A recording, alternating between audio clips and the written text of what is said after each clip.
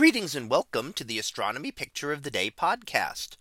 Today's picture for January 3rd of 2024 is titled a SAR Arc from New Zealand. So what do we see here? Well, we see what looks like an aurora, especially down toward the bottom. And we see the greenish glow there associated with oxygen atoms when they are excited. However, we also see a lot more up above it this time. And this is what is called stable auroral red arcs, or a SAR arc. Now, these are relatively rare and have only been studied really for the last 70 years or so. And they're fainter up here. You can note how much fainter it is than the regular aurora down below. And what causes them is actually a good question and a topic of research. Now, we know that the aurora are caused by charged particles from our sun, and the SAR is likely similar to that. For a regular aurora, the charged particles strike Earth's magnetic field and are deflected toward the north and south poles. And when they strike oxygen atoms in the atmosphere there, we get that distinct green glow. Now, sometimes we do see a reddish or purple glow as well associated with it.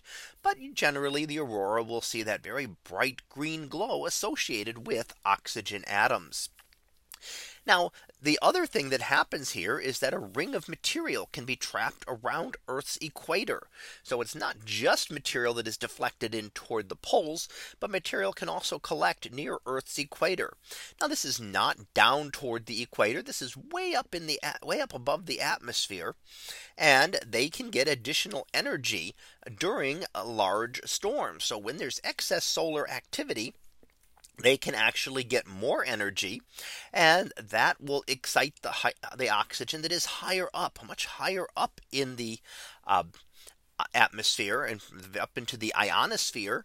And that will then glow red because of the different densities. The higher density of oxygen atoms down closer gives us the green color, when there is a lower density of oxygen atoms. When we get very high up in the outer tenuous reaches of Earth's atmosphere, we can get the red color that we see here. Now, we've also seen what we call steves in the past, and it's quite possible that these can transform from one to another. And when we see a steve, it tends to come out purple and green. So various different things that go on in our atmosphere that we still strive to understand. However, what we do see is that we can still get beautiful images of them here, such as the one we see today. And we do know that they are associated with activity from our own sun. So it is our sun and its activity, material being expelled out from the sun in things like solar flares and coronal mass ejections, that initiates the process that eventually forms both the aurora, the SAR arcs, and even the steves. So that was our picture of the day for January 3rd of 2024.